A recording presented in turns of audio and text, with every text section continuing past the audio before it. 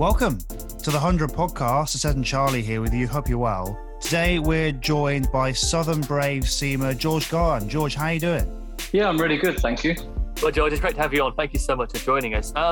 Let's kick off by rewinding to 2019, which right now feels like a completely different world. And of course, the night of the draft itself. I'm curious to know, George, when that night was happening, it felt like such a big event in English cricket. How did it feel for you when you got picked up? What was that whole experience like? Yeah, when the draft was happening, I remember I was actually on holiday with my family. I think I was in Hawaii actually at the time. And I set a little reminder on my phone because the rest of the family went to the beach for a nice kind of sunbathe and a swim in the sea. And I thought, actually, I probably should have a watch of the draft. And I was pretty nervous, I think, because leading up to it, I hadn't played T20 cricket for 2 years because of selection and injury and whatnot. So I was pretty nervous going into it. And I remember as the draft went on and more names got read out and my name wasn't on there, yeah, definitely it kind of thinking, maybe not this year, I'm going to have to try really hard for a wild card pick. So my name got called out by Southern Brave. I was over the moon. Yeah, and it does feel back then, obviously, you're a young, developing player coming through. Fast forward 2 years to now, where before the tournament you got an England call-up. You've really kind of gone to a different level over those 2 years. It's very much, I guess, a different period for you now. Yeah, definitely. I think from when I signed at the end of 2015, early 2016 to that period of 2019, it was a lot of kind of ups and downs, a few injuries here and there, and really learning about my bowling and my cricket. And I've definitely matured a lot from 2019 to this year. I've learned a lot more about my bowling and my batting. And yeah, I've definitely developed a lot. It's certainly not a full product yet, but I'm really happy with how it's progressing. Yeah, for sure. And you've obviously improved a hell of a lot, and it's been wonderful to see you improve and play so well. I guess in terms of the 100 generally, how have you been finding it so far? What do you make of it all? I've loved it. I think it's been a really, really good tournament. The standard is very high. I think the level of overseas is very good. You've obviously got the best 90 English players as well. So the standard's right up there. It's very well run. I think it's advertised brilliantly to friends, family, kids, and the whole kind of population, especially with it being on BBC. I think some of the numbers we've had for BBC viewings for games has been unbelievable and exceptional to kind of broadcast cricket to a wider community who might not watch it on Sky. I think the DJs at the grounds, the way it's set out, the time frame, I think it's been brilliant. Yeah, and obviously there's some new tactical nuances within the 100-ball competition. Obviously you've got, your 2 sets at the same end. You've got your 10-ball overs. How much conversation was there within the Brave camp about how you were going to approach these new rules and stuff? But it does feel like there could have been a huge advantage for kind of exploiting them correctly. Yeah, there was definitely a few kind of panic chats because we didn't have too much time before the tournament started. We had one warm-up game to kind of grasp the concept. And I think you're seeing that in the first couple of games for every team in the 100. They were playing around with different ideas, finding out what worked and what didn't. And there's certainly not a set plan as yet. I don't think you've seen teams go about it in all different types of ways. And I think it's very similar to when T20 first started. People tried lots of things. And you're probably only really now, almost over 10 years later, finding teams with a very set plan in T20 cricket about how to go about things. So I think we'll definitely see a few changes over the next couple of games, the next few years, about people really settling down on the best format and the best kind of game plan around the 100. Absolutely. And in terms of people in your dressing room, in your camp, who are able to work out a plan, I feel like you're very well placed. There's some incredible talent there. And what's it like playing alongside guys like Quinton de Colin de Grantham? I mean, the list just goes on, really. What's it like playing with those guys? It's much nicer bowling at them than bowling in their team rather at them. I've bowled at Quinton a few times and it doesn't usually end well. He's a very talented player. Same with Colin and now Paul Sterling that we've got as well. It's much nicer than being on our team than playing against them. And yeah, as I said, it's kind of the best 90 or so English players as well as some very high class overseas players. So you get to to learn, rub shoulders with the best around. I'm lucky at Sussex to have Tamal, CJ, Joff anyway, but to be playing in the tournament with them, unfortunately not Joff this time, but still with CJ and T, it's brilliant. Yeah, and obviously when you look at that seam attack you have, obviously the 4 Sussex guys and Craig Overton, it's incredible depth, even without Jofra Archer in there, which is obviously very sad for you all. But if you put Tymel Mills, Chris Jordan, yourself out there, I don't think too many people would bat an eyelid if that was the 3-pronged seam attack for a T20 for England at some point. Obviously that's your Sussex attack as well. What's it like working with those guys? It does feel like you've got one of the strongest seam groups in world cricket, really. Yeah, it's awesome. I mean, we're lucky to have it for a few years now at Sussex, and for a young lad like me growing up and learning a lot about my game over the last few years, to be able to fall back on someone like CJ's experience, who's played all around the world in many comps for England as well. To have a guy like that to ask questions, challenge myself. I mean, our training sessions are very tough, but they're very rewarding and very challenging. And very competitive. So it brings out the best in you. It brings out the best in everyone. And I think you've seen that kind of the way Sussex has gone about things, that we're in a really good place. Yeah, and talking about Tymel specifically, you guys kind of have, I guess, similar career paths in a sense, in that you both left armers, you bowl very quick, and you've had your injury concerns through the years. Obviously, Tymel only plays T20 cricket because of his. How much has his experience of going through those challenges helped you as you've kind of had to navigate them through the years? Yeah, certainly has helped me. He's a bloke that I talk to, especially kind of about injuries and rehabbing and kind of getting your mental game in the right place with rehabbing and thinking about it positively rather than thinking it as a major setback, because unfortunately for T, he has been through quite a few. So as much as it's not nice talking about them, it can be nice to have another person there who's experienced it and can talk you through it and say, hang on, just get through the bad days. They don't last, and there's kind of light around the corner. Yeah, of course. And it's a great bowling attack, of course. Who said that? And you in particular, I think it's very complimentary. You've gained a lot of plaudits for your bowling in the power play, and that's obviously a really valuable skill set. But what is it about your bowling that you think makes you a really good power play option? That's a good question. I seem to have a knack of taking wickets. I think that's what people like. I try and swing the ball up top, be aggressive with my lengths and my lines. And I think the power play is a really good opportunity to take wickets. We've seen in T20s that the stat is if you take 3 wickets in the power play, you win 80% of your games, here or say there.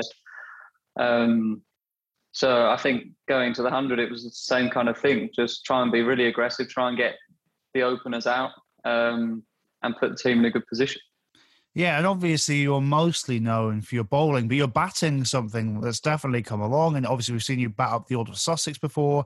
I think you batted 5 against the London Spirit in this tournament. Is getting up the order more regularly something you're working towards? Because it definitely feels like you have that kind of all-round package. Yeah, definitely. Batting's something I work really hard on. As you said, bowling's kind of my more known strength. But I work really hard on my batting. I want to be a genuine all-rounder. And I like being flexible in that batting lineup, where if the matchup's there for me against the leg spinner, say that the head coach can chuck me in at 5, 3, 4, 7, wherever it may be, to try and benefit the team. And I think the more flexible you can be like that, the more of an addition you are to the team. Of course, and you mentioned your coach, Mahela Wardner, who is clearly one of the world's best coaches, a proven winner. Obviously, has a lot of success at the Mumbai Indians in the IPL. It must be so good for you to work with a coach of that caliber. Yeah, it's brilliant. I first saw Mahela at Sussex when it was a year before I signed, and I played a couple of twos games with him. And yeah, I hadn't seen him for a while, but he's a legend of a bloke. He's a very good coach, very good man manager, and very detailed. He expects a lot from his players, as he should. And yeah, so far so good. We got on really well.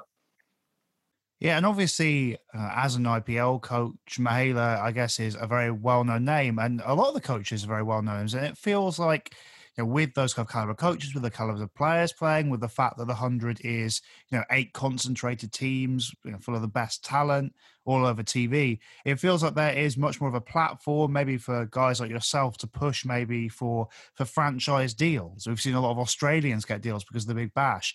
Is that something that I guess crosses your mind, that if you play well for Mihaela, he can recommend you to other coaches, and then there might be deals kind of lying in place for you?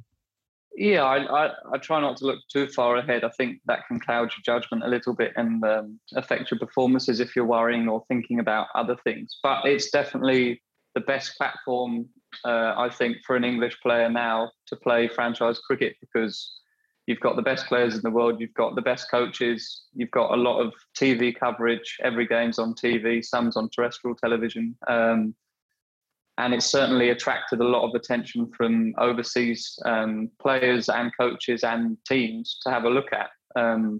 So yeah, it definitely, I think it really help domestic English players to potentially get a gig here and there, the same as the Big Bash does for Australian players. Absolutely. I think it would be well deserved. There's a lot of English players out there who are clearly very good and are deserving of that call up and higher honours, as indeed you are. And your England call up for the Sri Lanka series, of course, was very well deserved. But I feel like it must have been really frustrating for you to not only not play the game in that series, but then miss out on the subsequent Pakistan series, and then having to watch essentially, guys who would have been behind you in the rankings then get ahead of you and play while you're watching the sidelines. That must have been annoying. Yeah, I think because I've been through injuries and stuff, I'm used to setbacks, and I'm used to just kind of accepting things that aren't in your control. I couldn't control the COVID situation. I couldn't control any of that. So personally, I didn't get worked up. I didn't get upset. I was obviously disappointed at the time, but if it wasn't meant to be, it wasn't meant to be. I couldn't personally control it, so I didn't kind of work myself up about it. If it's meant to be, it's meant to be. Yeah, but going back to that original call-up, obviously you've gone through a lot of injuries. You worked really hard. Your bowling. What was that initial call-up like when you got the call to be part of the squad? It must have been pretty special. Yeah, it definitely was. I remember the last time I'd kind of had contact from the ECB was about 4 years ago on a Lions trip when I unfortunately tore my side. And since then, I felt quite distant and quite out of the picture, if that makes sense. And I just tried to concentrate on playing for Sussex, doing the best I could, keep trying to win games for Sussex. And it was a really nice and kind of special phone call to get to say, look, we've acknowledged everything you've done over the last 2-3 years. We're really impressed with how you've improved. And this kind of call up is justification of that. So it was a very nice feeling for me to kind of know that I was doing the right thing. Of course, and I guess looking forward to the future then, with the World T20 on the horizon and Jofra Archer unfortunately ruled out for injury, does the thought of making it into that squad cross your mind right now? That's a good question. It hasn't. I've just tried to focus on doing the best I can in the 100. I don't pick the teams. It's not my job. It's above my payroll. I'm there to, if they think I'm the best option, then I'll go out and do my best for the team. If they don't, then that's fine too. I'm a player. It's my job to go out and play. If I'm selected, if not, then that's okay. So no, it hasn't really crossed my mind. I just want to do the best I can in the 100 at the moment. Yeah, and that's a great mindset to have, obviously. And going back to the 100, the Southern Brave really won it. I guess the front runners for the competition. I guess for the majority of people, you've got a fantastic squad. And obviously, in T20 and, of course, the 100 doesn't always go your way, and you lost the first couple of games. Obviously, rebounded really, really well. What was that process like for the side when maybe things didn't quite go your way for the first couple of games? How did you go about fighting back and finding a way to get into rhythm and win some games? Yeah, I think the first game against Trent Rockets, we were massively off the pace. There was no hiding away from the fact that I think lads were a bit rusty or unsure about the way the 100 balls was going to pan out. And we certainly got a slap in the face there to kind of wake up and switch on and not to kind of rest on the team we had. So we kind of said, look, we got match winners from 1 to 11. Our whole team's very strong, but don't expect someone else to win the game. You go out and win the game. And it's a new team. It takes some time to bond. We got a really strong kind of friendship now. The group's really strong, working well together. So that bonding time sometimes takes a couple games. And especially in T20s, the margins are so small that in the 100, the balls are less. The margins are probably smaller, but you can win and lose games from a matter of 2 or 3 balls. So you're not really ever too far away from winning. And once you win, you want to keep winning. Winning's a habit. So trying to get on a roll at the right time. Yeah, and obviously you guys, it does feel like you're on a roll now. Obviously, with 8 teams, all high quality, only 3 getting into the postseason, there must be a lot of stress about it. But it feels like you guys are in a good place to kind of go and take that in the form you're in. Yeah, absolutely. I think we're in a place where the competition is in our own hands. If we win the last 2 games, then I think we're definitely through. So we're not relying on any other teams. It's completely down to us and in our own hands to see where we are when we get to the eliminators and the finals.